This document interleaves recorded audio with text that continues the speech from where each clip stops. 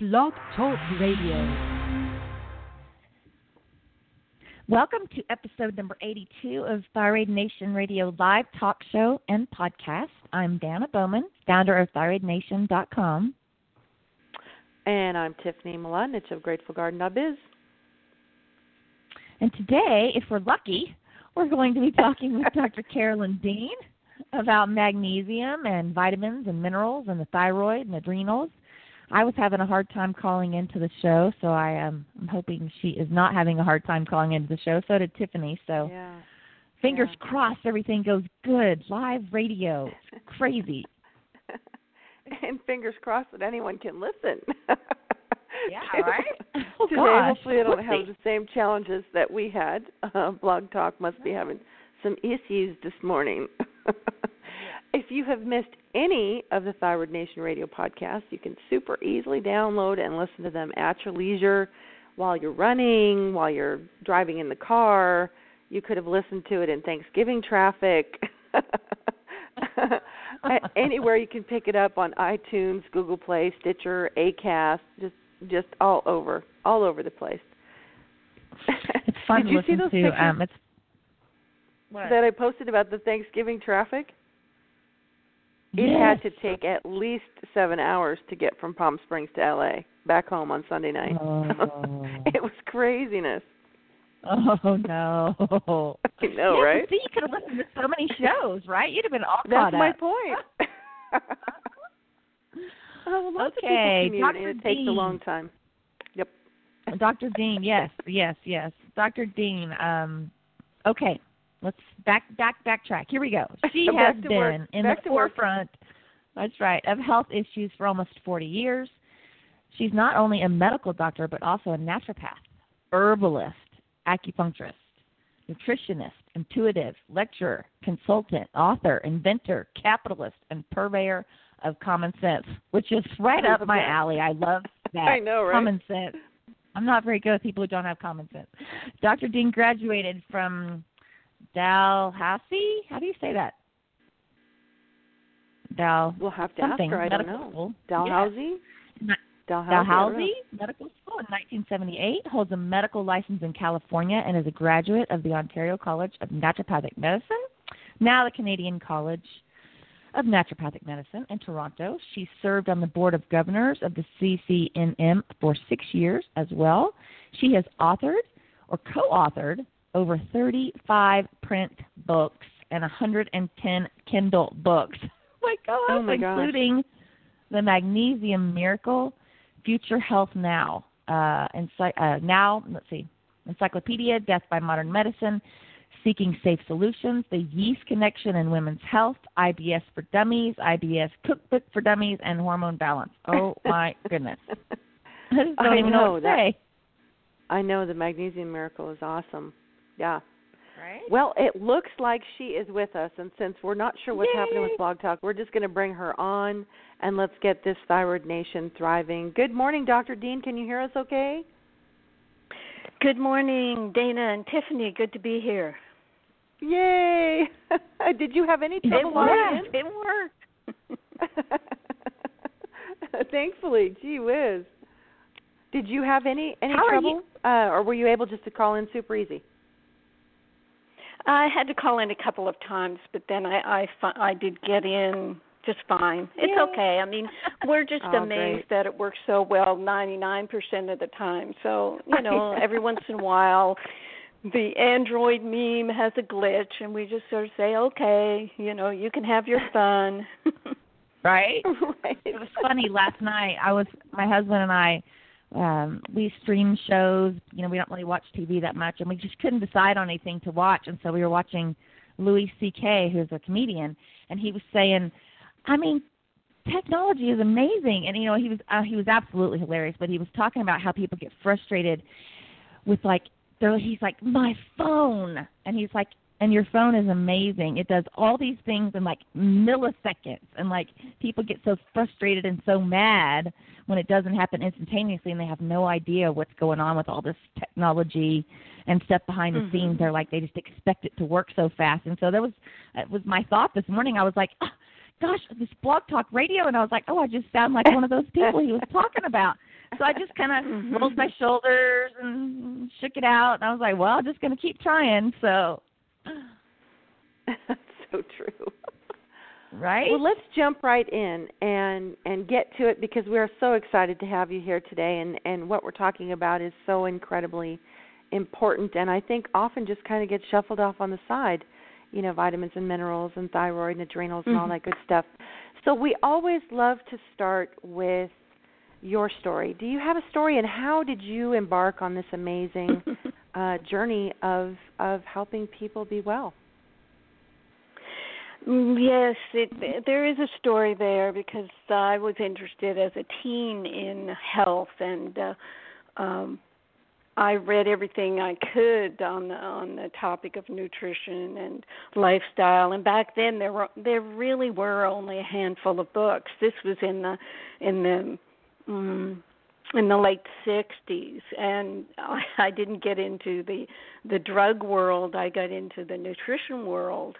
And there was really nothing I could say to people that would make them understand what I was learning about. You know, people wouldn't listen to me. So when I was in an honors biology degree, I was talking to some fellow students who just got accepted into medical school, and I thought, oh my gosh, I already know more than these guys will ever know about what really makes the body work. So I just marched over to the dean of medicine's offices, found my high school guidance teacher there, Miss Elliott, who told me I could be an executive secretary or a nurse. So I said, you know, you got to make up for how you, misdirected me those years ago. So anyway, I got into medical school the next semester because I just happened to have all the pre-med courses, and thankfully I was a few years older than most of the other students. So I maintained my resolve about nutrition and lifestyle, exercise, etc., being vitally important for health. And even though through medical school it was a complete put down of nutrition, of chiropractors, of acupuncture, of homeopathy, you know, medicine was the only thing that could save people, and it was all about diagnosing diseases and matching drugs to those diseases, and that was medicine. So a lot of people who might go into medicine and have some idea that they could help people, I mean, it was blown in the first couple of years. My third-year student interview when I was applying for medicine, you had to sit with a couple of third-year medical students, and they assessed whether or not it was part of your admission is to sit through this interview. And they actually put on my papers that I was too idealistic, that I wouldn't make a good doctor because I was too positive about, what I could do to help people. So by that time, I'd met the dean of students, and he appreciated me. He was a psychiatrist, so he knew the importance of a good attitude. I don't know what he knew about me, but he sort of poo-pooed their findings. So these are the things I learned just applying for medicine. How by third year you're so cynical, you're so beaten down. You just follow the trend of, like I said, diagnosing disease and matching the disease symptoms up with drugs. And that it's at the time I thought, I'm in the forefront. I believe vitamins, minerals, nutrition, exercise, they're all going to be helpful. And in a 5, 10, 15 years, everybody will catch up. But they never did, because the drug companies really took hold, and especially when there was television direct-to-consumer advertising, when that became legal in the U.S. It never became legal in Canada, which is where I did my training. But, of course, up there they were just listening to American TV all the time. So the direct-to-consumer advertising shifted everything. It made drugs just so commercial. So people would walk into their doctor, I saw this commercial, I want this drug. Doctor would write out a prescription. So it just became so drug-oriented. Now we have all these chronic diseases, and doctors will just write out half a dozen prescriptions for heart disease when anybody presents with any aspect of heart disease. And little do they know that all these drugs make the problem worse. And in my world, it seems to be because all these drugs cause magnesium deficiency. That's my major book, is The Magnesium Miracle. So you come in with high blood pressure and you're given a drug for your high blood pressure when it's mainly a magnesium deficient high blood pressure from stress and not eating proper foods and not taking magnesium.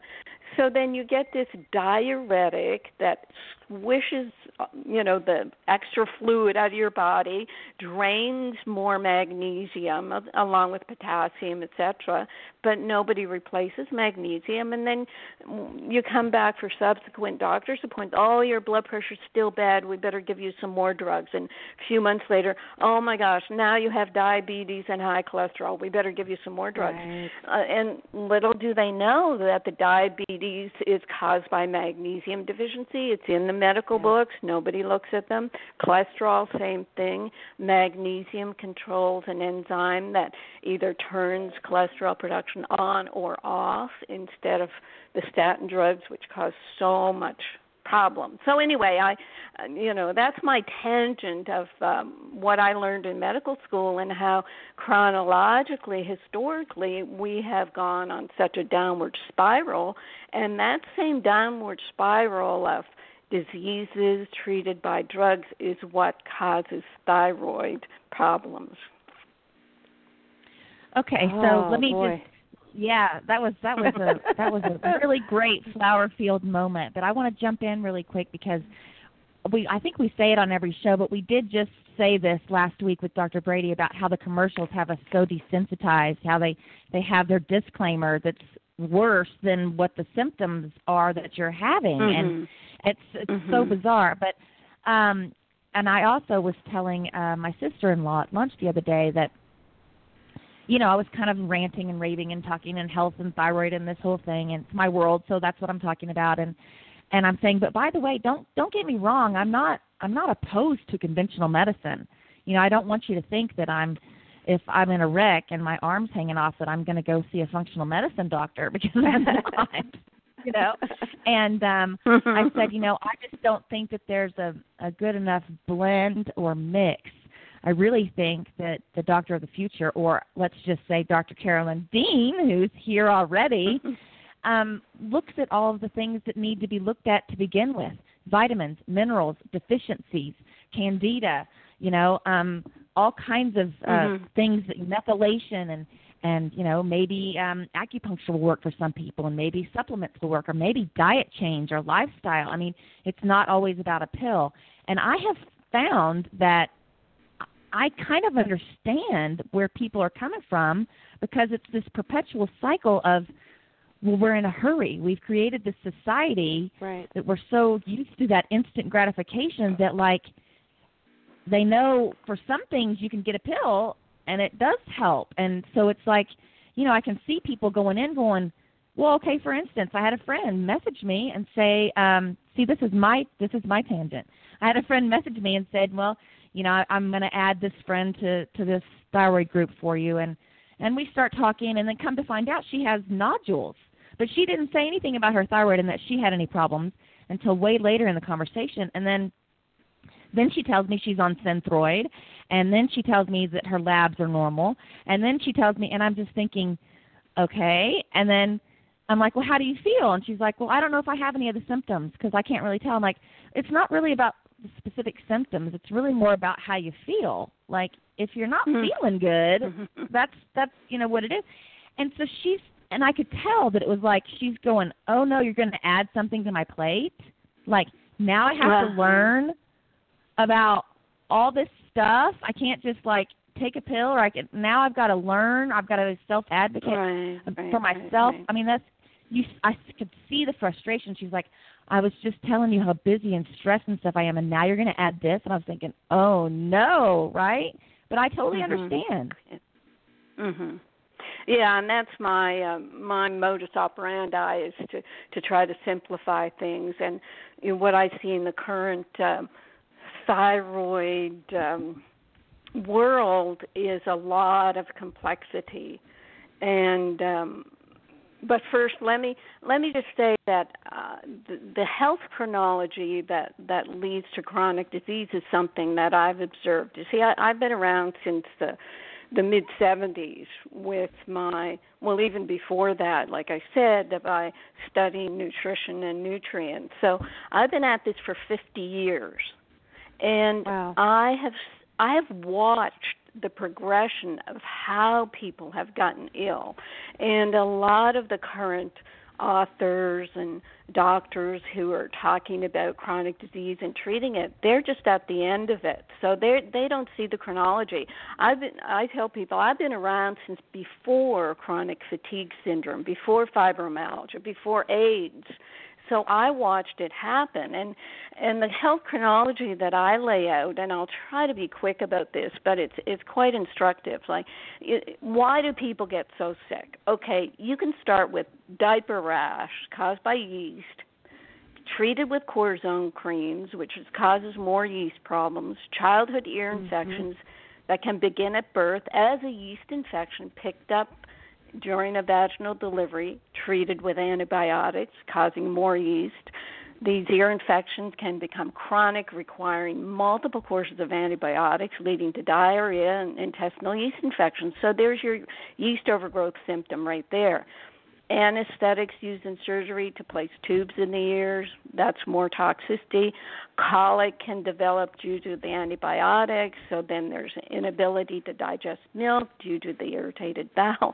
You can see the scenario, and it happens to, either you or me or your clients, and, in your consultations, you hear this. So you're getting your gas and bloating from not being able to digest milk. And we know breast milk is the best, and yet I remember having a big argument in medical school first year where a doctor tried to say the bottle formula was better than breast milk, and I pulled out a study and I said, no, that's been disproven. He called me Bubbles and said I was getting emotional. God.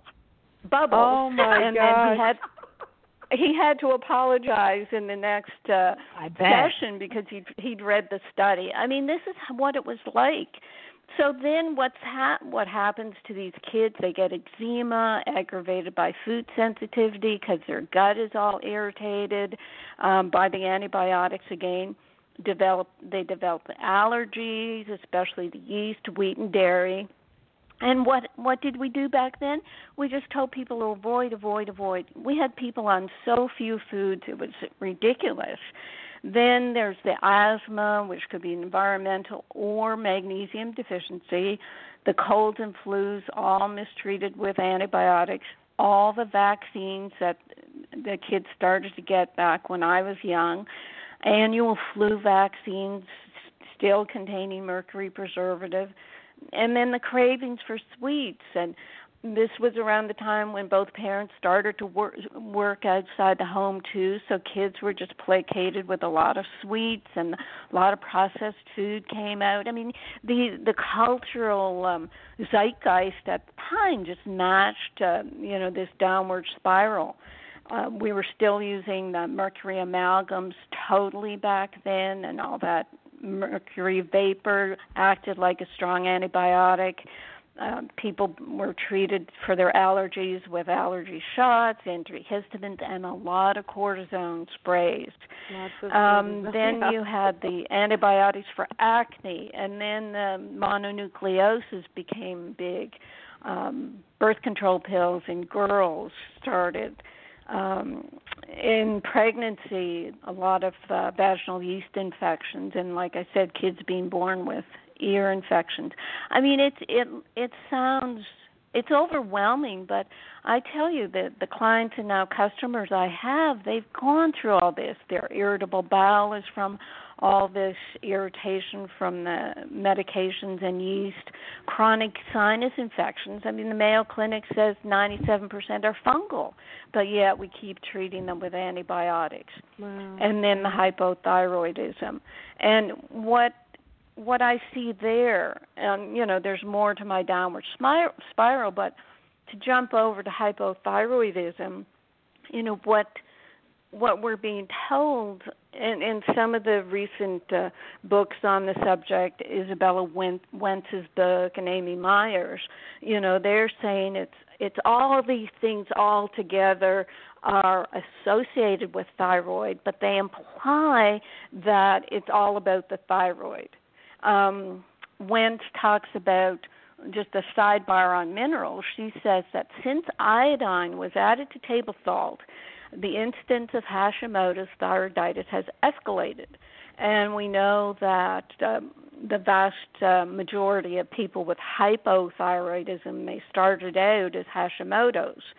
And so she's saying this iodized salt was the one of the causes, and it certainly may be, and the reason isn't just because iodine, quote, is bad for you, and that's what the impression everybody got.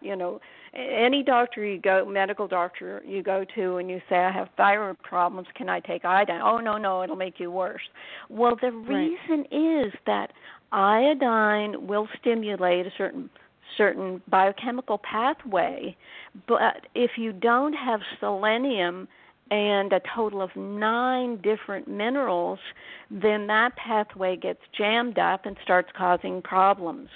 So that's where my mineral intervention comes from in terms of the thyroid, and to illustrate that point, what I gleaned from first Wentz's book, Isabella Wentz, is in her health story.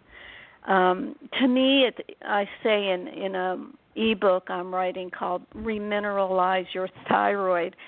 To me, her story is a blow-by-blow description of someone with magnesium deficiency, escalating to mineral deficiency, getting sicker and sicker, until finally her thyroid has come back abnormal as the end stage of a total body meltdown. That's what I see it as. Whereas all those other symptoms she had, nobody was able to put a test to them. The final, at the end of the downward spiral, the only test that came back was abnormal thyroid. So the other thing is she also suffered from all the symptoms of yeast overgrowth, which I say cross-reacts with thyroid tissue. The toxins from yeast, there's 178 of them, and it's been proven that some of these yeast toxins can cross-react with different tissues in the body. And this cross-reaction with thyroid tissue can cause Hashimoto's. And so she was probably suffering from Hashimoto's from the beginning, but her test didn't show up and for many years. But in the meantime, she was developing all these associated symptoms. She lists them as feeling chronically stressed out. To me, that's magnesium deficiency. Chronic fatigue for 7 years. That's magnesium deficiency and yeast overgrowth. Being startled when someone walked into her office. Magnesium deficiency causing adrenal irritation, adrenal triggering of adrenaline. She was a light sleeper, and that's magnesium deficiency. Full of nervous energy, sweaty palms, heart pounding, magnesium deficiency, and irritated adrenals. So it just goes on and on and on. Everything she talks about is not just hypothyroidism. It is this progression of cascade, perfect word. Yeah. But then, the problem when you don't realize it's this cascade and the minerals and yeast could be at the basis of most of what's going on, then you just turn to, it's thyroid. Oh, I had thyroid problems all along. What do I need for my thyroid? Oh, I need hormone replacement therapy. So even the alternative doctors, that's all they can focus on is, instead of synthetic, we'll use natural. So, we're doing a lot better. But they've all forgotten or ignored or haven't realized this whole mineral cascade. And then what they do about all these other the cascade of the deficiencies in the yeast is then they sort of say, oh, these are all associated symptoms of the thyroid, so you have to go on the gluten-free diet, and Isabella talks about treating the yeast, and they do finally get around to it, but to me it makes it complexifies it so much, and it's like you were saying about the person said, don't tell me, to do one more thing. Because you see, even when they're on their synthetic thyroid or even their natural thyroid, if they're still magnesium deficient, they have no energy. They do not have any energy to take care of their health. So they will succumb to just taking a drug. So I rest my case. And I can tell you know what, you summed up literally 50 years. Dana and I always PM with each other throughout the show, but you summed up 50 years of gut insults in 5 minutes? I mean, Dana and I were just like, it's so true. And you basically described my entire childhood. I had multiple ear infections, lots of antibiotics.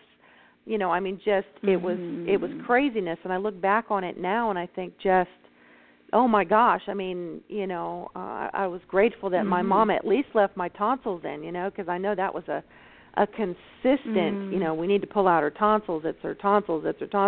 And my mom was like, we're not taking out anything. So I'm grateful for that. Thanks, Mom. But I had so many antibiotics. I can't even tell you. And I was sick monthly.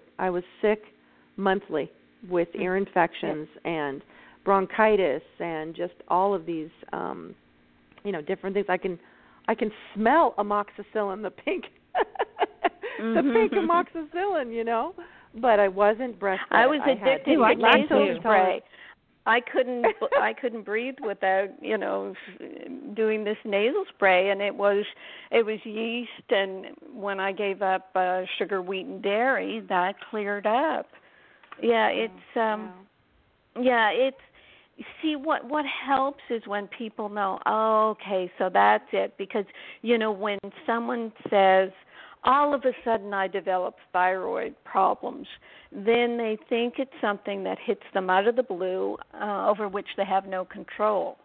And then, as I said, when people are told, well, you've had thyroid problems all these years, take these thyroid hormones and then spend the rest of your life cleaning up the dozen related symptoms, and still never addressing the mineral aspect of the hormones, and the fact that it's an end stage when you say, well, my thyroid is so punked out, I need thyroid hormone replacement therapy. And I stumbled upon this whole multiple mineral business and the need for all these minerals when I was working on magnesium first, and then when I developed a magnesium product that's therapeutic, no laxative effect, it's ionized, stabilized ions that are well absorbed, and I saw how therapeutic it was. I realized, oh my gosh, I have to do that with the other minerals that are being so depleted. We have no minerals in the soil anymore. And there has been research on magnesium. There's a fair amount of research on selenium, zinc. They're two minerals that are very deficient, but all of them are deficient. And when I came upon the research about, boron and how important that is for the thyroid, and molybdenum and copper and chromium and manganese, all of them are necessary. And to tell people, well, go out and get all these 9 minerals, take 9 different bottles of minerals, that's going to freak them out as well. So I developed a multiple mineral it's got 12 minerals all in ionic form that can be easily absorbed, because the whole thing that we've mistaken in nutrition is the nutrients we're giving people being absorbed. And for the most part, they're not. I mean, I can tell you stories of clients who've come to me, one woman was on 300 to 500 nutrient supplements every day, swallowing hundreds of little pills every day. And they're that probably her nutritionist... inferior forms and horrible, fillers and just, so many supplements are just junk. They can be just expensive junk. And not just junk, but also problematic. When people are crisscrossing, I see that all the time, where people are crisscrossing supplements and they're taking too much of things that are really, fairly dangerous to take, and they don't even realize it, because they're taking so many different pill bottles. Well, the thing, I just have to say about danger, though. Is it Dana or Tiffany? No, that's Tiffany. Well, it's Dana, and that's Tiffany. I'm Dana, yes. Okay. Dana's the one with the southern accent, and I'm the loud one. How to? Okay, Dana.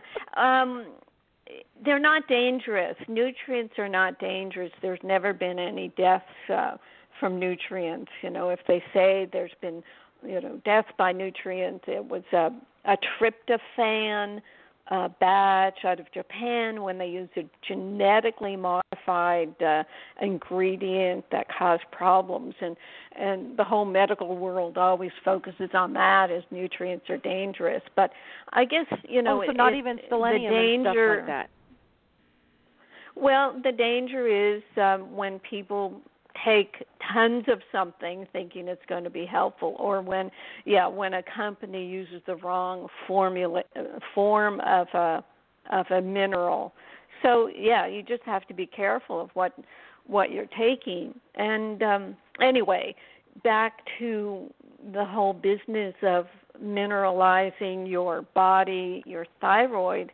It's something that's not just about knowing what the minerals do, but using minerals that really work. And I would say it would be great if people could do this through their food, but the problem is you can't anymore because the food supply has been so diminished by the soil not being replaced. Right, and medicine has become so phobic on natural salts, even though they really have never studied salt in its true form with all of the minerals and everything. But I think, don't you think, even especially with everybody being so uneducated on salt, even that's making things worse as well. With all. Oh yeah, I have big discussions all the time on my radio show with people who say, well, you tell us to take sea salt every day in our drinking water, and my doctor says I can't have any salt. So it becomes a big discussion about sea salt with its, 72 different minerals is a far cry from sodium chloride, which is just sodium. And doctors don't educate themselves on sea salt, and they'll say, well, there's no studies to prove that sea salt is any different from sodium chloride. So that's where the common sense comes in, where you look at the history of humans and animal husbandry, where they had to give the animals salt licks in order to keep them healthy. If animals couldn't get a hold of sea salt, they sickened and died. There's a lot of research about magnesium, too. A doctor, I think he was mainly a farmer, Voisin, Voisin. I write about him in my Magnesium Miracle book. He proved that grass tetany in animals where they staggered and had spasms and seizures was due to low magnesium in the grass they were eating. Wow. So there's a lot of precedent to the need for minerals in the soil, minerals in the water supply. Forget that. We've had to filter our water to such an extent there's no minerals in our water anymore. And that's another reason why I talk about sea salt in your drinking water. Oh my gosh! So let me ask you a question. So, do you believe that a properly mineralized body can pretty much control candida, can can eat anything. Is that the premise, Dr. Dean, or if the body has enough nutrients? I would like to say that. I know with the proper minerals, you can build thyroid and get back your hormones. I've had a number of people who've been able to take themselves off their thyroid medication when they take the ionic minerals for their thyroid. So I know the thyroid can come back, even though we say, once you take thyroid hormones, it suppresses your thyroid. No, the tissue is still there. As for yeast, that's a big concern because stress encourages yeast overgrowth. Any carbohydrates can feed it. I'm working on something to balance the intestinal organisms.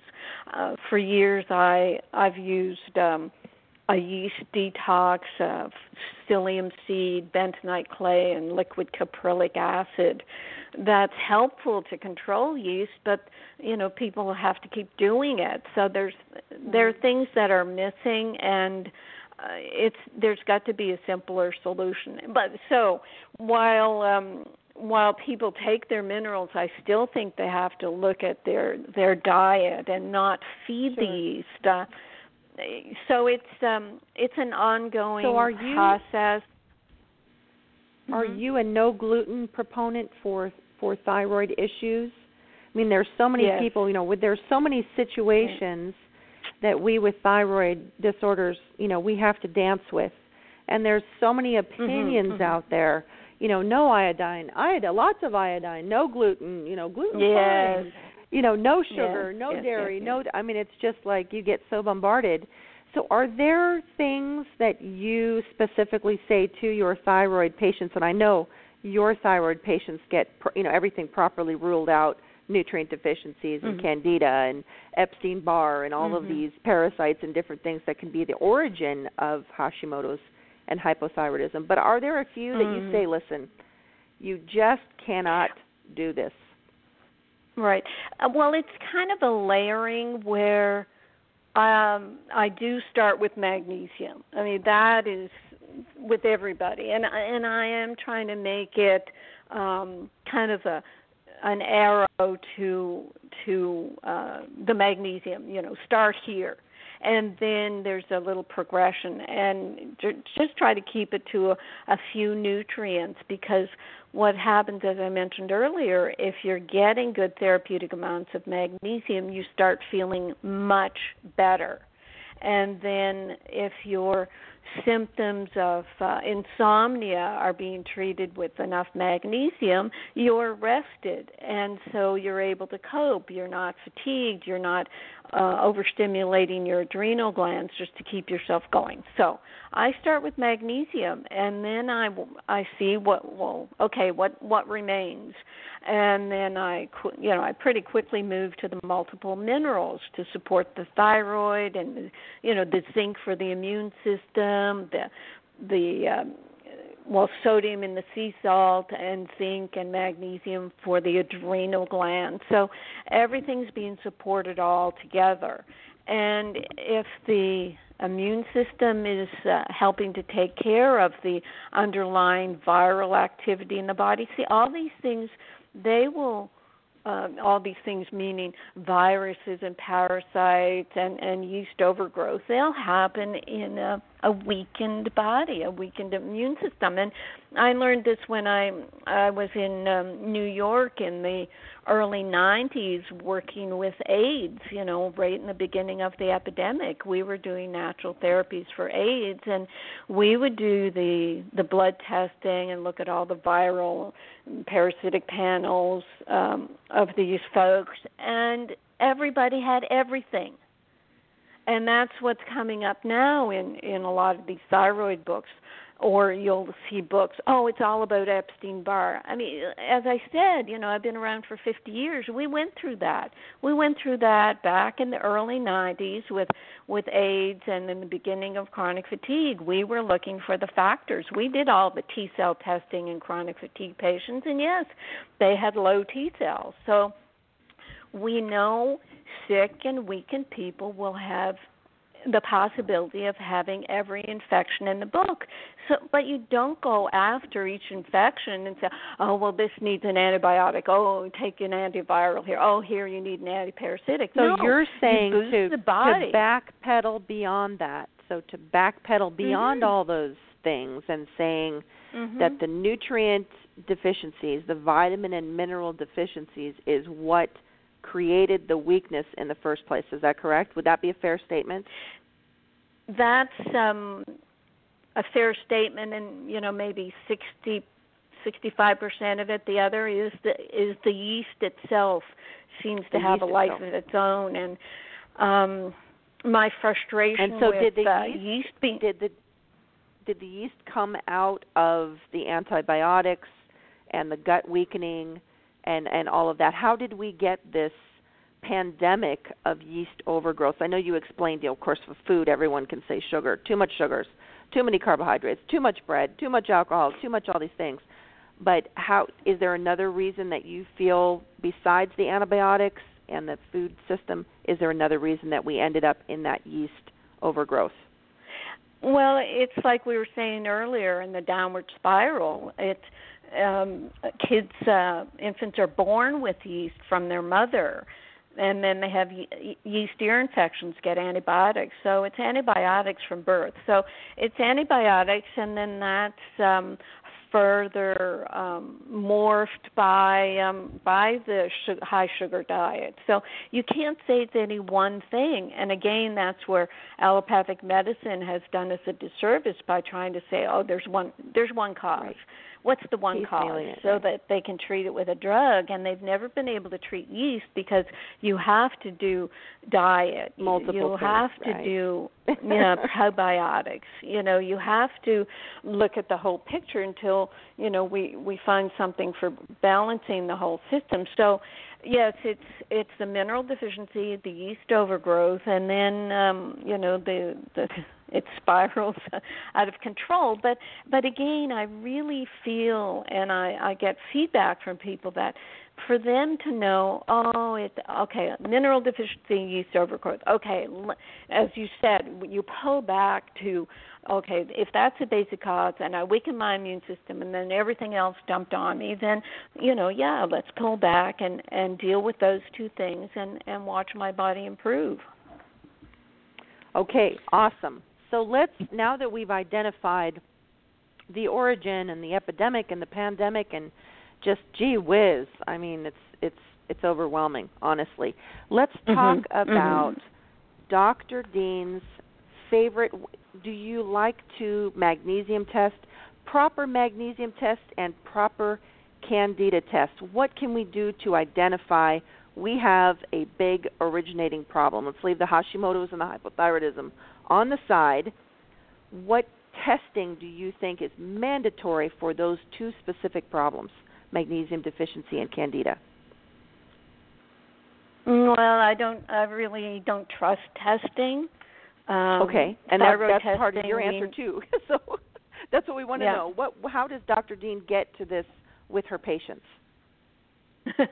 Well, with yeast, I did have a lab for a couple of years looking for yeast antibodies and also food allergy antibodies, and I just found that the Dr. Crook's yeast questionnaire you can find online. The static website for that is yeastconnection.com. You fill out Dr. Crook's yeast questionnaire and you'll know that, I must have some yeast. And then you follow a yeast-free diet, take a probiotic. I like soil-based probiotics. Do some antifungal foods like garlic and onions, as much, things that you can tolerate, so you're working on your yeast there. The questionnaire, the blood tests, what do they show? Everybody's got yeast. Everybody has Everybody's yeast. got yeast. And you don't right. know even when they say, oh, well, it's high levels of yeast antibodies. Well, okay, well, my high level may be your low level. So right. rather, and like I said, I followed love that. the test for a we couple. love that answer. We love that answer, Dr. Okay. Dean. No expensive we do. testing. Yeah. We love that. Now, how about magnesium? Well, this is why doctors don't understand the importance of magnesium, because there's no good blood test that they're familiar with. They use a serum magnesium test. Only 1% of the total body magnesium lies in the serum. So, you put that dipstick into the serum, and it is always going to look good because the magnesium has to keep the heart muscle functioning properly. And when it can be serum pulling from multiple other places. Now, lots of people say, no serum magnesium. What about red blood cell, the RBC magnesium? Any worth of that test? It's a help as long as I educate people to know that it's not as accurate as an ionized magnesium test. You want to know what your magnesium ions are doing, but that's a research test, and we've never been able to get it into the public. So the magnesium RBC test, it takes a magnesium out of red blood cells. You can do that on your own because your doctor isn't even going to know about it unless you educate them. And at requestatest.com, you can get that test for $49, which in my world, it's less than a copay to go and ask your doctor to do it. So can you repeat that test, site, Dr. Dean? What was that red blood cell magnesium? Yeah. Red blood magnesium RBC at requestatest.com. And you can get free tests, not free. You can get tests there without a doctor's prescription. So it does help people take more responsibility for their health. But the big caveat for doing the magnesium RBC blood test is 80% of the population is deficient. That's why I'm going to say, look, just take magnesium and see how you feel. It's such a safe nutrient to take because when the levels come back, they will be a manifestation of the sick population. All that blood level range will show you is who comes into that lab and what their values are. And it puts you on a bell curve of if you're average or lower than the population or higher than the population. You want to be higher than the population. You want to be 80% percentile, 80th percentile on your magnesium levels, which means if the range is 4.2 to 6.8, I tell people you want to be 6.0 to 6.5. Whereas a doctor will say, you're 4.2, what are you worried about? Right. Your magnesium levels are fine. And there you are, twitching, having a panic attack, your heart is palpitating, you don't sleep, and they're saying you're fine. And, that nothing can be more frustrating. So a quick question what about for you. Hair so that was tissue mineral analysis test. Hair mineral analysis test? Yes. Yes. What about that? Studied them when I was in naturopathic school. I don't trust them. It's a test that shows what was happening to you 3 months ago. You can have a level on a test, and unless you're almost psychic intuitive, it's hard to analyze those tests because you can have, and we realize this in the autistic community, you can have low levels of mercury in a hair test, and a child obviously has mercury poisoning. And the low levels, they'll say, oh, well, the mercury is sequestered in the cells. It's not coming out into the hair. Or you can have high levels, and then they'll say, oh, yeah, the body's eliminating the mercury. There's no standardization of what's really going on with hair mineral analysis. It may be good to find heavy metals and do an appropriate yet gentle cleansing. I don't really believe in IV chelation anyway. It's either because it pulls out minerals as well as heavy metals. But interesting. No, I don't. I don't trust hair milling. Point. 3 months ago. I mean, how do they know what's happening at your root hair when you're cutting?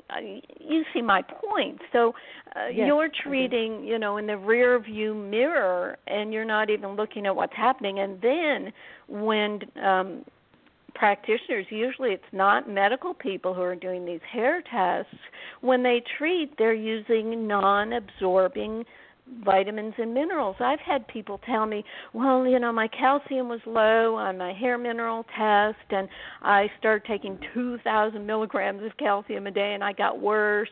Yeah, calcium is only 4% absorbed, so you're precipitating calcium all over the body. You're neutralizing your magnesium and making your symptoms worse, and then you don't know what's happening acutely at the moment, and your hair analysis you do that day just tells you what happened 3 months previously. Okay, thank you. Good point. Great point. Okay. I mean, it sounds so obvious. Right, 3 months ago, but, you hear all things, read all kinds of things, and so it's just nice to have someone kind of spell out, your thoughts on it. So thank you. Well, testing, let me just interject this about testing. When medical doctors started getting into the natural medicine field, they brought their gung-ho, heroic medical principles with them. Let's do all kinds of testing. Let's find out what's really going on. We have no idea what our genius body is doing, and yet we have the hubris to think that we can figure it all out. And the worst of it is the genetic testing now.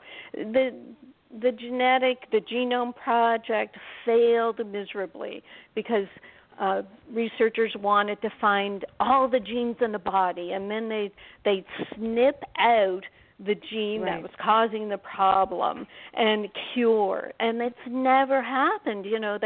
They estimated there'd be 100,000 genes, so that would take, that would do everything in the body. They only found 23,000 genes, and then they had to really, swallow a lot of of guilt because, they led people down this garden path.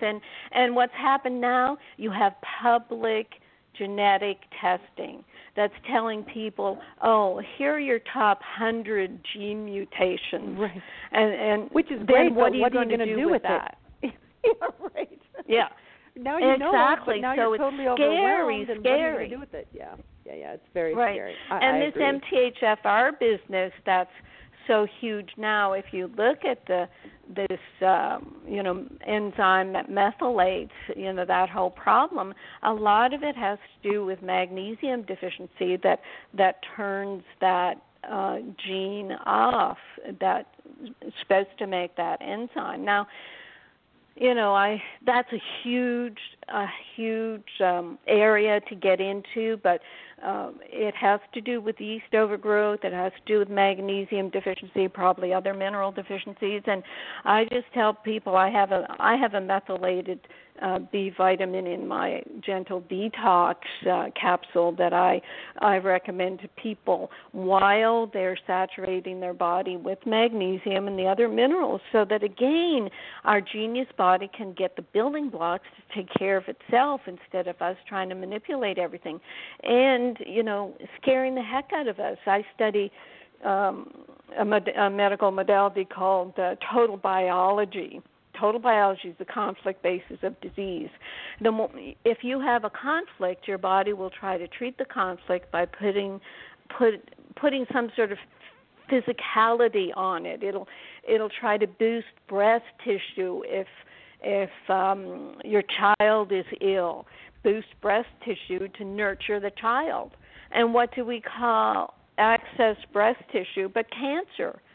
So that's a whole other huge area, but the body is always trying to fix the problem. So if we feel we have a conflict, like being told you have 100 gene mutations, then your brain just goes into spasm. What are you supposed to do with that? So the diagnostic well, and it is brilliant. conflict. You know, I always say it is brilliant when, particularly in thyroid, and I think about this all the time, Dr. Dean. So do I. When you get hypothyroidism, when you get diabetes, when you get all these different things, the body slows the metabolism on purpose. It's trying to keep you safe. So I often wonder when we take that pill and we ramp it up because we still have to function, still have to get kids to school, still have to dinner, we're basically trumping the body saying, I need to slow down. I have to slow down. It's imperative that I slow down. I think about that all the time, this dynamic system. And we're basically telling our own bodies, shh, let's not worry about that right now. I got things to do. So I'm going to take this pill. I'm going to make me go like Roger Rabbit, and you just need to wait. And the body says, yeah, I'm going to wait, but you're not going to like what we're going to see from the waiting game. I think about that all the time. Yeah, that's nice. Yeah, it's all, what's the reason? There's a reason for the way the body works. And, you know, what we say in total biology is the thyroid does deal with time. And if there's something that you have to slow down your world for whatever reason, then you trigger the thyroid to slow down. If you have to speed up your world for whatever reason, then your thyroid picks up. So yeah, it's under our control, and we just don't know it. Those are not things that we've ever been taught, and it's a real detriment. So let's talk about magnesium. Is one of the most predominant nutrients we are supposed to be consuming. Most people don't. The soil doesn't have it. So when it comes to supplementation, is there a form? Is there an amount? Is there a magic form and a magic amount that Dr. Dean says, listen, don't worry about the testing. Try this and see how you feel. Yes, and I've been meaning to say this right from the beginning. I didn't want to interrupt. Please call me Carolyn. I don't know who you're talking to when you keep saying Dr. Dean. I got you. Okay, Carolyn. Well, my story on magnesium is that when Random House asked me to write the Magnesium Miracle book, I didn't realize that I was a huge magnesium deficiency sufferer. Living in New York, was under a lot of stress. I had heart palpitations, leg cramps, insomnia, shoulder pain, working at the computer all the time. So when I realized I was magnesium deficient, I tried to find a magnesium that would work for me and my symptoms, and I would get the laxative effect even with one dose of all these pills and powders. And over the years, I started writing that book in the late 90s. So over the years, I kept trying to find something that worked. I tried to get magnesium companies to research a non-laxative magnesium. And they said, no, it's too expensive. It'll be too expensive to produce, and it'll require too much education. So finally I said, well, I'll have to do it myself. And what I've realized, because I did create a magnesium called Remag, and what's happened is it's been able to be used by people who've had so much diarrhea from magnesium that they had to be on IV magnesium for their magnesium deficiency symptoms. It's been so helpful for people who've been on half a dozen drugs for their heart, which is constantly causing magnesium deficiency. They've finally been able to catch up on their magnesium stores and actually wean themselves off all their heart drugs. So it's really revolutionized the whole magnesium therapy world, where people are able to get enough magnesium to take care of magnesium deficiency symptoms. Because what happens, especially when you just take the magnesium oxide, which is only 4% absorbed, it's totally laxative. And people will say, oh, I can't take magnesium, or I don't need it, because one of the things about magnesium, I'm sure you've heard, is when you get the laxative effect, you're saturated, so you don't need any more. So magnesium therapy is just coming into its own now, so that people are able to take it for, 80% of their symptoms are removed when you take magnesium. Then you add the other minerals, and then you don't have to go to the 300 or 500 nutrients to try to beat back symptoms, which are basically mineral deficiency symptoms. How about glycinate? What do you feel about glycinate? Well, magnesium glycinate was one of the first magnesiums that they said was non-laxative, and it may be for some people. I mean, more than half the country is constipated, so they're not going to notice if something's a bit laxative. But, for me and for people who have IBS or sensitive bowel or yeast overgrowth or irritated intestines, for me, one tablet of magnesium glycinate is all that I need to cause diarrhea. And then when you look at the dosages on these tablets, I mean, they talk about magnesium taurate being good. Well, it's only 100 milligrams in a lot of these tablets. I needed 1,200 milligrams in the beginning of getting my magnesium saturation. 1,200 milligrams, that's 12 pills. I couldn't even get past one pill. So, I mean, it's maybe a small population. I don't know. I know I have, tens of thousands of people who tell me that it's working for them, and whereas other magnesiums didn't. So it's meeting a need to be able to get a magnesium that's a stabilized ion that doesn't get bound up with something else in the body and make it hard for it to get into the cells. It's just physiology. The cell mineral ion channels are tiny, tiny, tiny. They'll just let these ions in. So if you can stabilize the ions of the minerals of magnesium, then the ions have a chance of being completely absorbed at the cellular level. When you get your ions inside the cell, then water follows. Water follows minerals. And so your cells get hydrated. People tell me when they take their sea salt, their Remag, and their Remite, they no longer get up at night to urinate because the water is in the cells where it should be. And, it's no longer you're drinking a glass of water and then you urinate out a glass of water. No, that water is going inside the cells.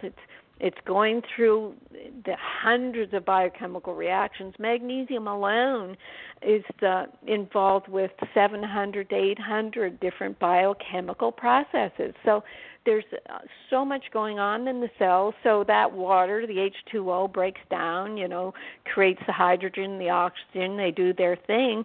So the water gets dispersed. You're urinating less out than you're putting in, so the body is working. It's all about cell hydration and getting the water out of the tissues and into the cells. I know. Okay. But we have two specific questions to ask you. One is Dana, one is me. We're going on the wee bit personal side. So have you ever heard of anybody getting tired from magnesium? Oh, yeah, absolutely. I cover that in all my books, and online you can find, what is it? When Magnesium Makes Me Worse. And it doesn't really make you worse, but what it does is magnesium starts revving up those 700-800 enzyme processes, and so your body gets distracted dealing with those things escalating, and it appears like you're tired because other things are happening. I'm not explaining that as well as I could, but so it's does like, that eventually go away? I mean, do you have to kind of wait through that period, or are there co-nutrients that help the body deal with that better? Oh yeah, we tell people just to go a lot slower on taking your magnesium and kind of create a balance where you're getting the benefit of magnesium, but you're not revving yourself up too much. I mean, some people will feel too revved up and think, oh my gosh, the magnesium is making me anxious. Oh my heart's beating more. Wow, yeah. And so, okay, pull back. Being tired, I mean, the body does want to relax and it wants to help you sleep, but you're supposed to be able to sleep better at night but have more energy during the day. And I sleep it can great. be the type I have no trouble sleeping. I'm like one of the Mm-hmm. only hypothyroids in the world that has no trouble sleeping, and I'm never cold. I'm always like on fire hot. Oh, interesting. Never cold. Interesting. Yeah. So when you Dana take magnesium, you're well, everybody's an individual. We create our own reality. So you're saying when you take magnesium, Tiffany, it makes you tired. It makes me tired. I take it before I go to bed because it definitely helps me. There's no question about it. With anxiety and just feeling mellow, easy to handle stress and different things. But I'm groggy in the morning, and it's entirely because I take multivitamins and I have to. Unfortunately my body is just doesn't do well without my vitamins. But with we had talked to Morley Robbins and I take 120 glycinate, and it just makes me groggy. So I don't know, maybe I'm taking the wrong type, and Dana and I are both PMing back and forth saying we're both going to try your Remag. But because I definitely I feel an improvement, but I'm just a little bit groggy, and my single biggest hypothyroid symptom, or if that's even responsible, if that's the problem or whatever, is my brain. I have what I eat will significantly change my thought, what I'm able to remember or cognition and all that. So my entire weakness is in my brain. That doesn't sound good. It doesn't. Okay, then okay, that gives me some information to work on, Tiffany, because when it's a bit of brain fog, what can happen is magnesium, it can help the immune system beat on the yeast a little bit, and you could be causing yeast die-off and just wake up feeling a bit and that definitely groggy could be. and brain fog with yeast toxins. So what would be helpful is for you. Go ahead. No, please. No, I've been a food control diabetic what I'm going to say. It would 19. just be help. Okay, so you have type of the sugars feeding the yeast.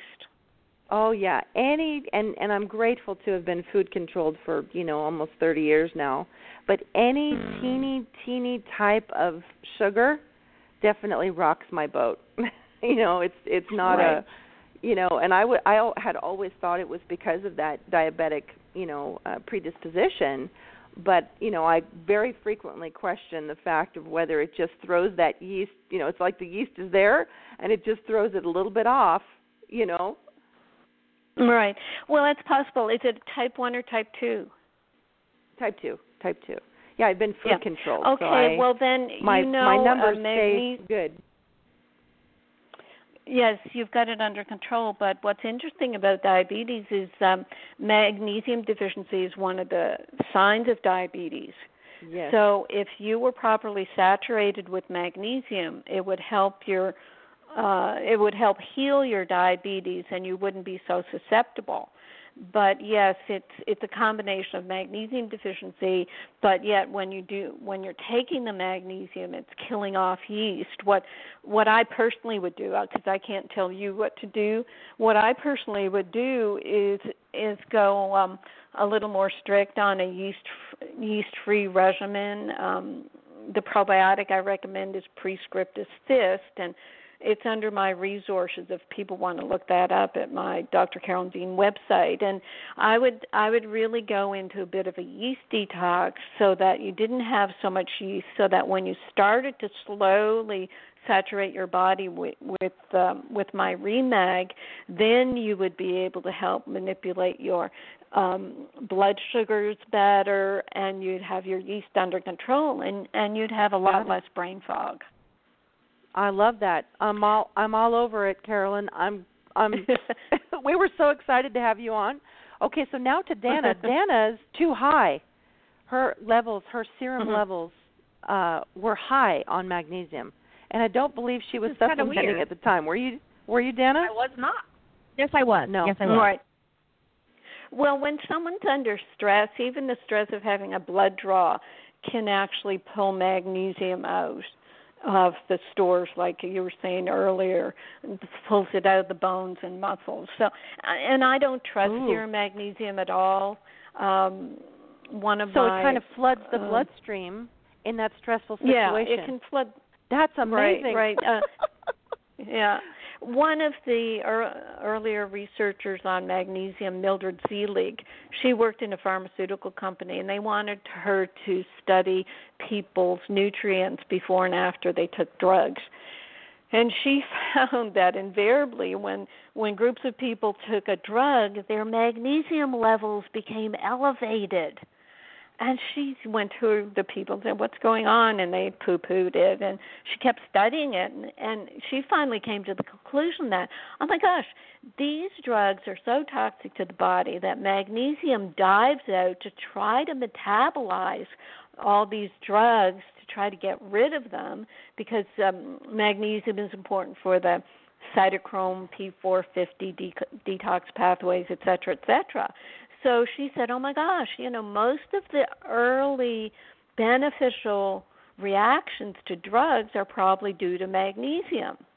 And, of course, she went to her, her bosses and told them, and they poo-pooed it. And they either fired her or she left and became an avid magnesium researcher because she saw the importance of magnesium. So, you take a drug, it causes such turmoil in the body. The body says, oh, we got to protect you with magnesium. And it looks like the drug's working. But after 6 or 8 weeks, your magnesium becomes so depleted that you stop having that effect. And then the drug side effects really hit you like a ton of hammers. So I totally see the way... And this has been amazing. Thank you so much, Carolyn. I totally see the way testing is so unreliable, because the body does so many things in specific situations to compensate that it's highly unreliable. That is just, you think it kind of pulls out a little bit, but the dynamics of it is that it can pull out quite a bit, and then throw off the levels in a test. Wow. Right. So with Dana and her testing, yes, it would be very interesting for you to get a magnesium RBC test and see what it is. And again, knowing that 6.0 is a better level. And, further on that whole magnesium levels, I said that 4.2 to 6.8 was the standard. Now, that was a couple of years ago. People are telling me now that their lab is saying that 3.8 to 6 is normal. 3.8, they're dropping it. And it's not arbitrary. They're just measuring the sick population and seeing the bell curve of the levels. So we're getting sicker and sicker. I mean, that to me is just a obvious declaration that we're getting more and more magnesium deficient. Okay, so I have a maybe silly question, maybe not, but I'm pretty sure I know the answer. So I just wanted to make sure what you thought.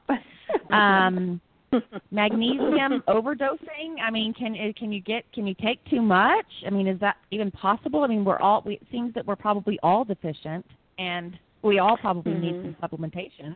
But can you take too much? I mean, your body probably get rid of the waste or whatever. Yeah, there's that fail-safe of when you take oral magnesium, the fail-safe of having the diarrhea, and actually it's an evolutionary precaution where humans grew up around oceans, and seawater has 3 times the magnesium as calcium. Back then we didn't have dairy products, we didn't have domesticated cows. There was no calcium supplements. So the body had to develop a mechanism where if you had too much magnesium from your diet, from the seafood, the seaweed and all, you would get the laxative effect. At the same time, it had to produce a mechanism to grab as much calcium as possible for your bones and teeth and for clotting factors, more than as much as you could get from fish bones. I mean, where were they getting calcium? Fish bones and seaweed. So the mechanism for grabbing calcium, vitamin D. So vitamin D, sunshine, etc., vitamin D will hold on to the calcium. And what have we done in the past couple of decades? We've given people overdoses of calcium to the point where it's causing heart disease.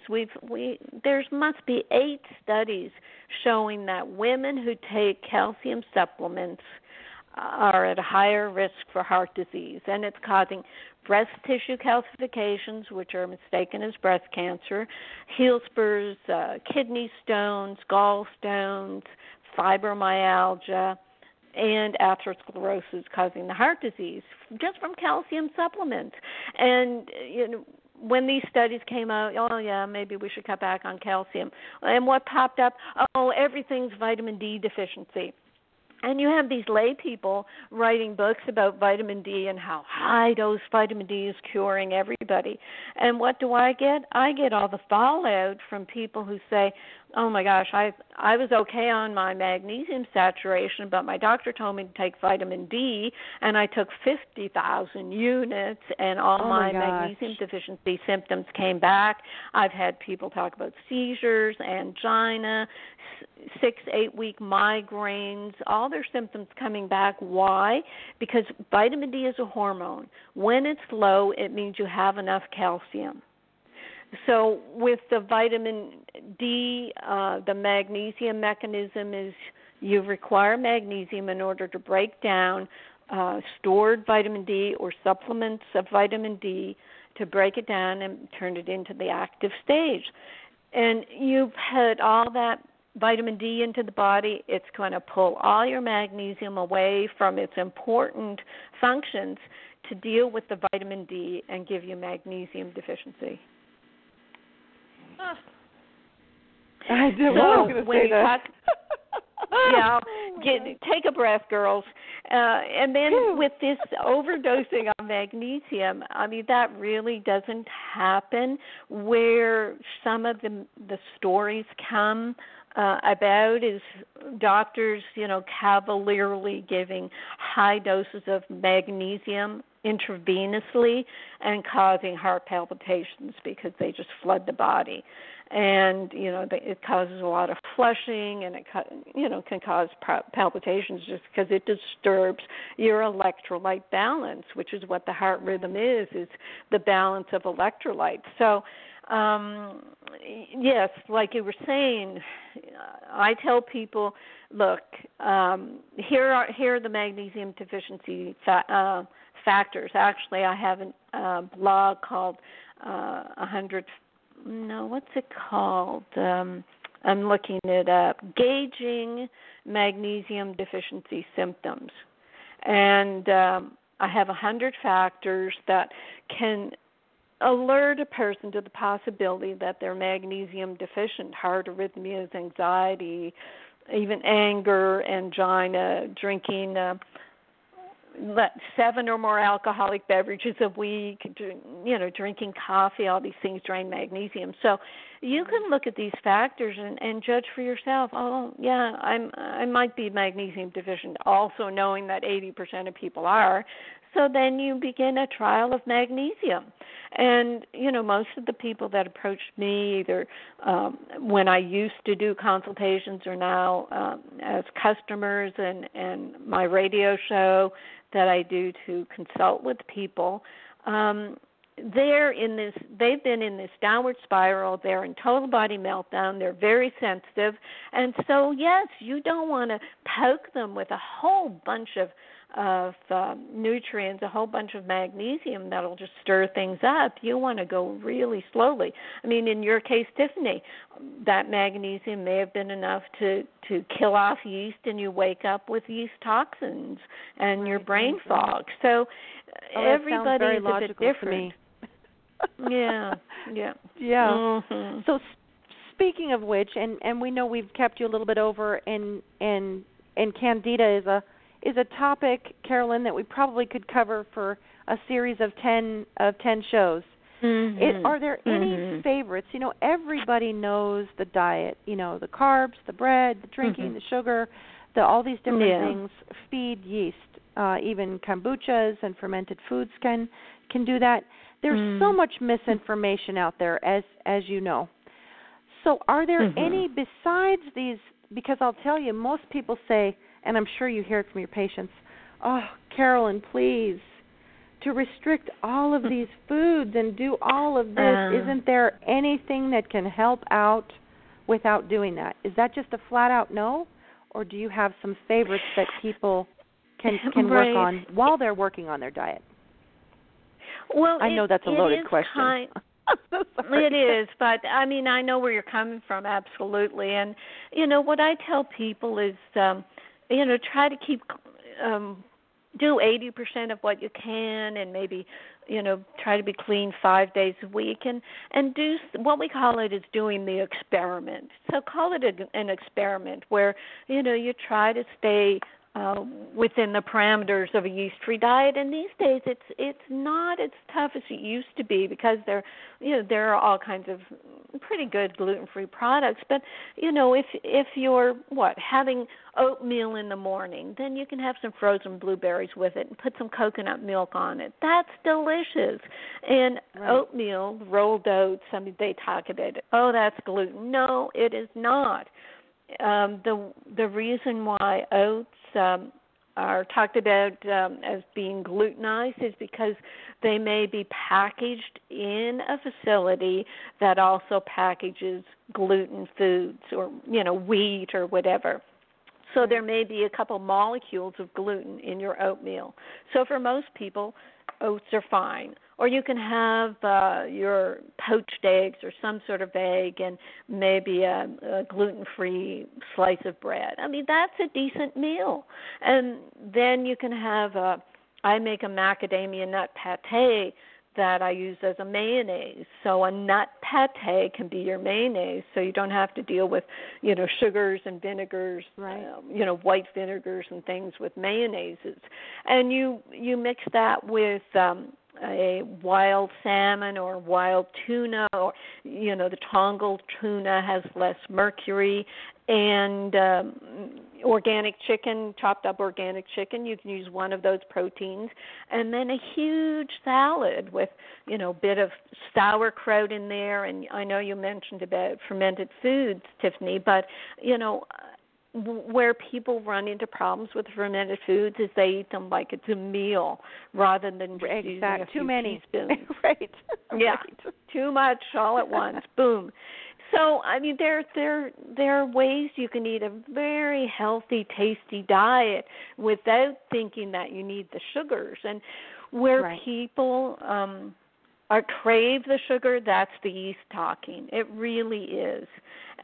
And then, like I said, try to be careful 6 days a week, and then go out and have a beer or have a dessert or whatever, and then see how you feel the next day. Be reasonable. If you feel smacked down, okay, I fed my yeast, I did the experiment. Okay, you're on that borderline. Right. Yeah, and there. Do you have any favorite additions? You know, are there any favorite herbs that you like to add for those problems? Any kind of supplements that you like? I know that you mentioned the probiotics. Yeah. Yeah, the probiotic soil base for sure. Yes, Padarco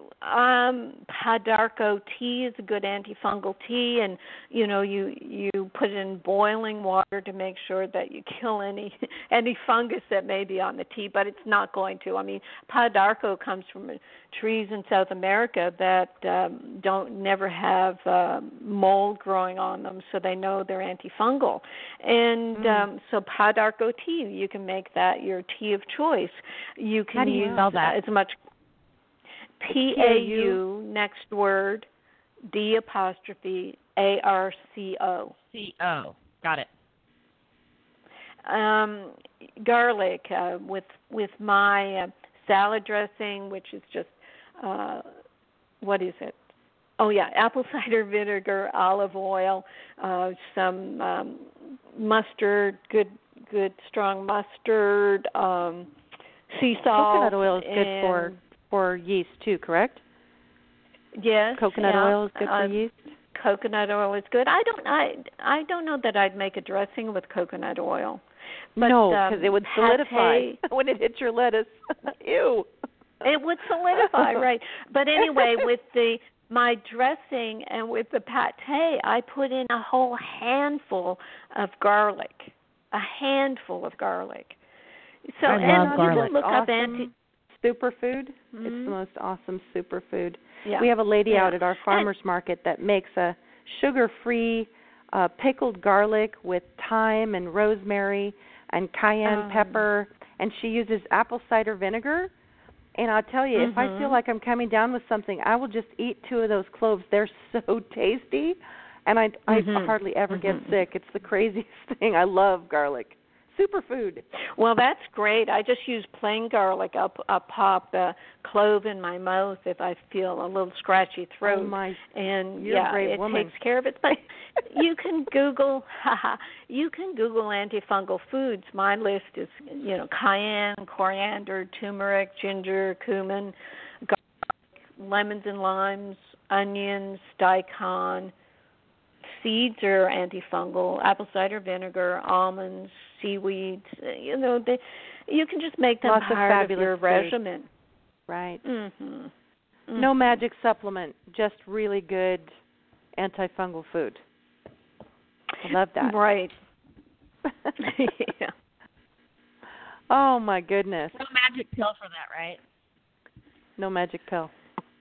Nope. No, because a magic pill, and as I said way earlier on, I still do work with bentonite clay, psyllium seed to make a gel with the clay, and then liquid caprylic acid. That's my candida detox, and I'll still work with that, but I'm trying to find a better balancer because you see what I think it is partly is we're not fully digesting our food. We just eat as if we're trying to find the answer in our food, but the stress and everything we're under, we eat too fast, we're not chewing well, we dilute our hydrochloric acid in our stomach by drinking water with our meals. And, if we could only 100% digest our foods, then we wouldn't have any leftover food molecules to feed the yeast.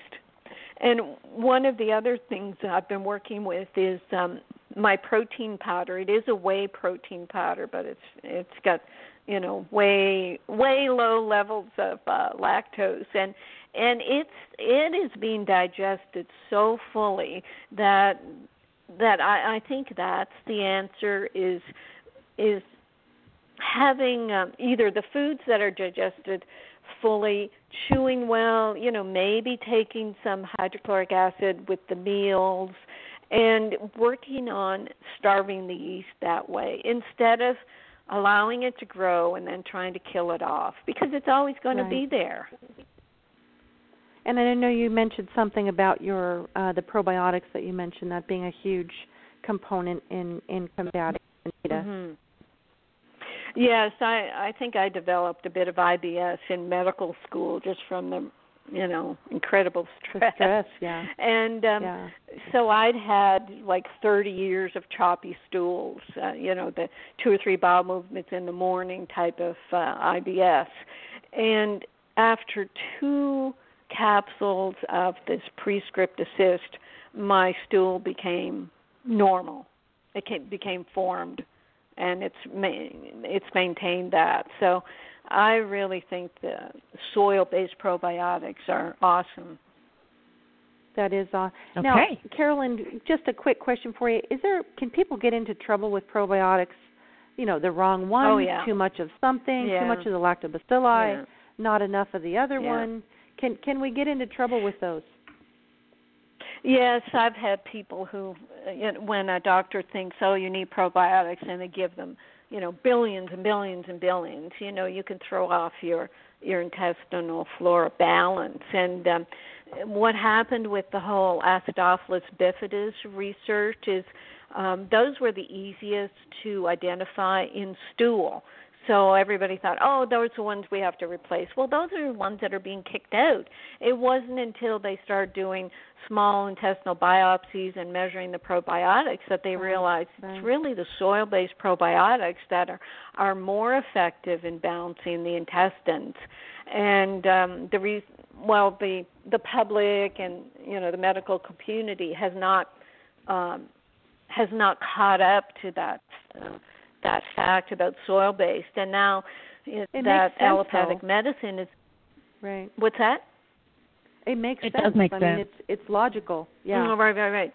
Yeah. So because just to say it's 2, Acidophilus and bifidus, there are dozens and hundreds and maybe thousands of species. So with soil-based, they're usually 24 that are put in the mix, and then what happened with the microbiome project, where they're trying to elucidate the bacteria in the gut and say, it's all about gut flora balance, and allopathically they're introducing fecal flora as the answer. I mean, that's just way overkill.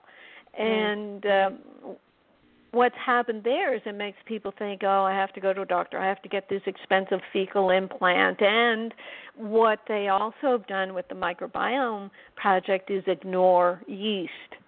So people don't have any sense of yeast imbalance in the intestines. It's all bacteria. So again, yeast is being, shunted to the back of the classroom. Right. Oh my goodness, that's a whole nother show. It is a whole other show. Candida could be a I know series too of much. 6 I've been around too long, girls. I know too much. No, I know where all the awesome. bodies are buried. I mean, you must see these new fancy fangled fads and just go, oh my. Oh, not again. Not again, yeah. Not again. And that's where I just, I don't even go to do lectures anymore. The internet is so awesome. I have a following of people that just want common sense, a few things that will help them. They make sense and they work. And that's my focus, because it is very frustrating for people when they follow a doctor, go to the website and find 100 different supplements and no one to say, well, what am I supposed to do? And every supplement, they make it look like if you don't take this, you're going to die. And it's so frustrating for people who, unfortunately, they don't have time to do all their own research, and they do want someone to kind of tell them what to do. And I try not to do that. I have so much free educational material so you can make your own decision. But I do make available, the treatment protocol. We're calling it Total Body Reset. Just we have to reset the body because, like we were saying, it's a genius. It knows what to do, but we've forgotten the building blocks. That's true. That's so true. We have forgotten just the basic building blocks. How did we get so far off? How did we get where we are? It's crazy, isn't it? Probably it's from the information. Drug companies. It's information overload. It's the drug companies. Yeah, it's the drug companies, and now alternative medicine has become very commercialized, and you could say that of me as well. I try to just educate people with my dozens and dozens of books, and I have an online wellness program, and people they just end up saying, I just don't have time to read everything, just tell me what to do. So people are vulnerable to being told what to do. And like I said, if you go to most alternative doctors' websites, they just tell you to take 100 supplements, and that becomes so difficult for people to understand. It's very confusing.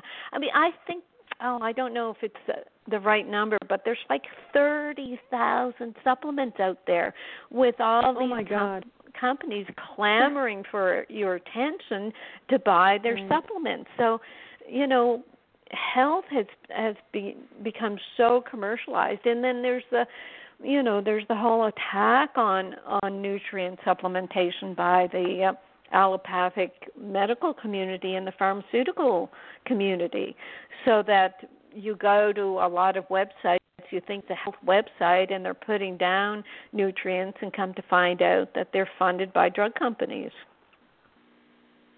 Isn't that sad? Yeah. That would make me angry. Well, there's big business. I mean, we see it all the time where, you can go to a natural practitioner and they may not be pharmaceutical pushers, but they're, $400 a month in supplement pushers. It's like it's just taking a different avenue. Right. So we love that. We love the fact that you just are so very logical and reasonable, because I can tell you that patients that don't feel well, they are very appreciative of that simplicity. Yeah, definitely. Yeah, yes, absolutely. It's got to make sense. And a few times you girls said, "Well, that makes sense," and it's got to make sense. And also, when you take something, it should make you feel better, or it should shift you. Like it shifted you, Tiffany, to you feel groggy in the morning. Okay, something's happening. What is that? And then you figure it out. So when people come to me and say, well, I'm taking these 20 supplements and I feel like crap, and I say, well, I guess they're not working. Let's try something that works.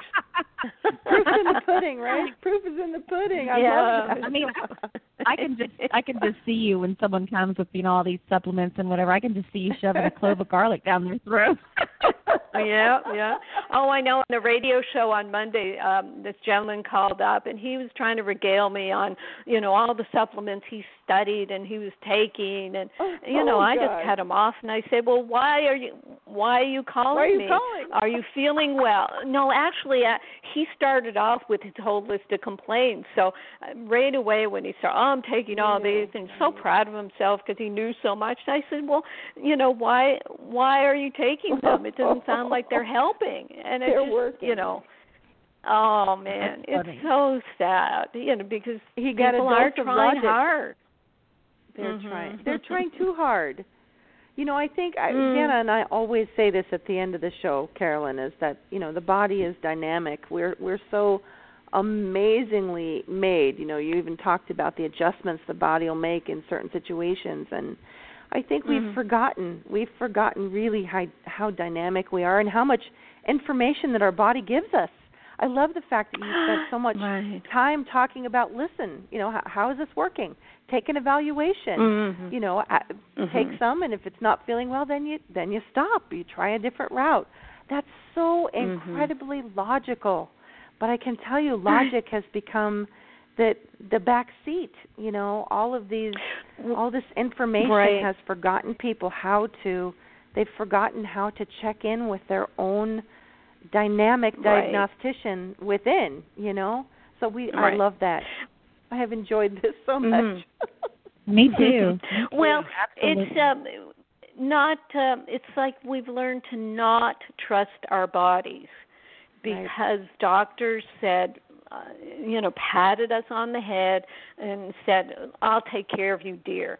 And it happens more with women because women go to the doctor more than men just for, the various functions we have. We need the birth control pill. We have to go with, in with our pregnancies. We go to the doctor more. We're more willing to try to take care of ourselves with help. But then when the medical community turned to just being a drug-based prescription service, then anytime you go to a doctor, maybe for something unrelated or with your children, and you say, "Yeah, I'm so tired and I'm not sleeping," "Oh, here's a prescription for a sleeping pill," and they get to chart you as a visit. They get to charge you for that visit or charge the insurance for a visit, and you're you're on the spiral of taking right. Yeah.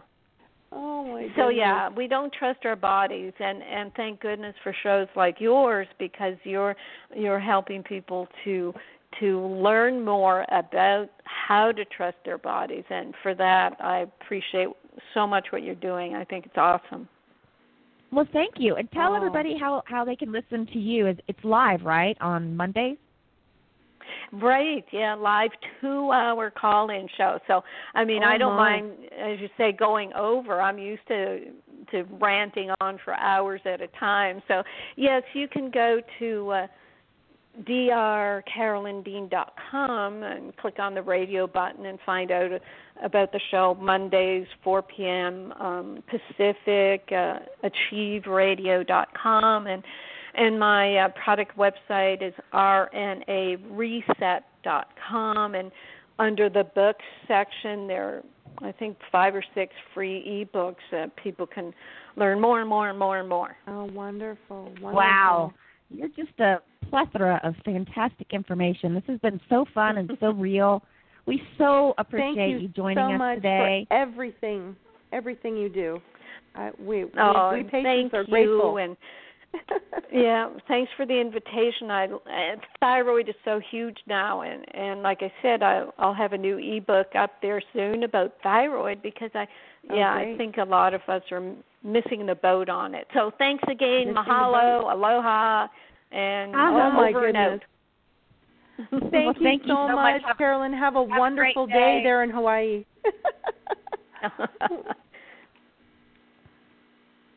Oh my gosh. I have to say it. What am I going to say? She's your favorite. One of my favorites. She is, you could just keep talking and talk. You know what I love the most? Besides the about and the Canadian accent, I thoroughly enjoyed that. I love Canadian accents. Oh my gosh! I know. I kept logic. texting or messaging Tiffany ABOWT about because I just loved when she said about. Carolyn, we loved it, by the way. We did. We loved it.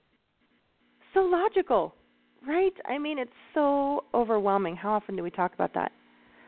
So overwhelming. The information, the onslaught of information. You were talking about your friend they were talking to. It's overwhelming.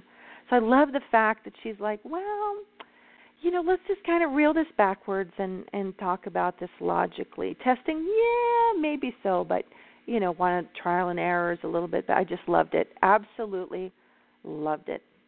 Yay, we got a huge dose of logic today.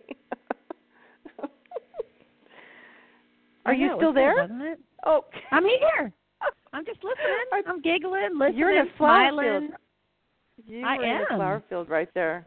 I mean, I'm just going to go pop some garlic. I just feel like it now. I just, I can't talk. I just, it's going to happen. I am too, because we watched ice skating last night, so it was very, very cold. And so I'm going to go and eat like 3 cloves of garlic with my breakfast. Joe loves it because I'm like a fire-breathing dragon. I'm like, he's like, oh, my God, you ate some garlic. I'm like, I did.